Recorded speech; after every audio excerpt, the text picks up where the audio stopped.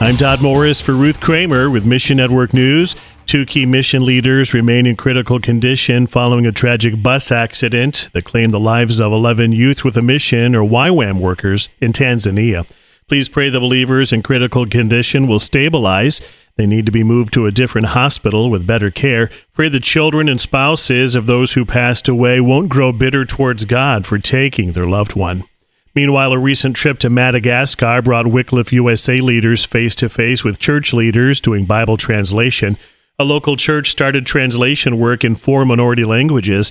Now Wycliffe USA is coming alongside to provide the technical support needed to complete and publish the New Testament in these 4 languages. Your prayers and gifts can help pave the way for all people in Madagascar to access the life-giving words of Scripture. Find your place in the story at missionnews.org.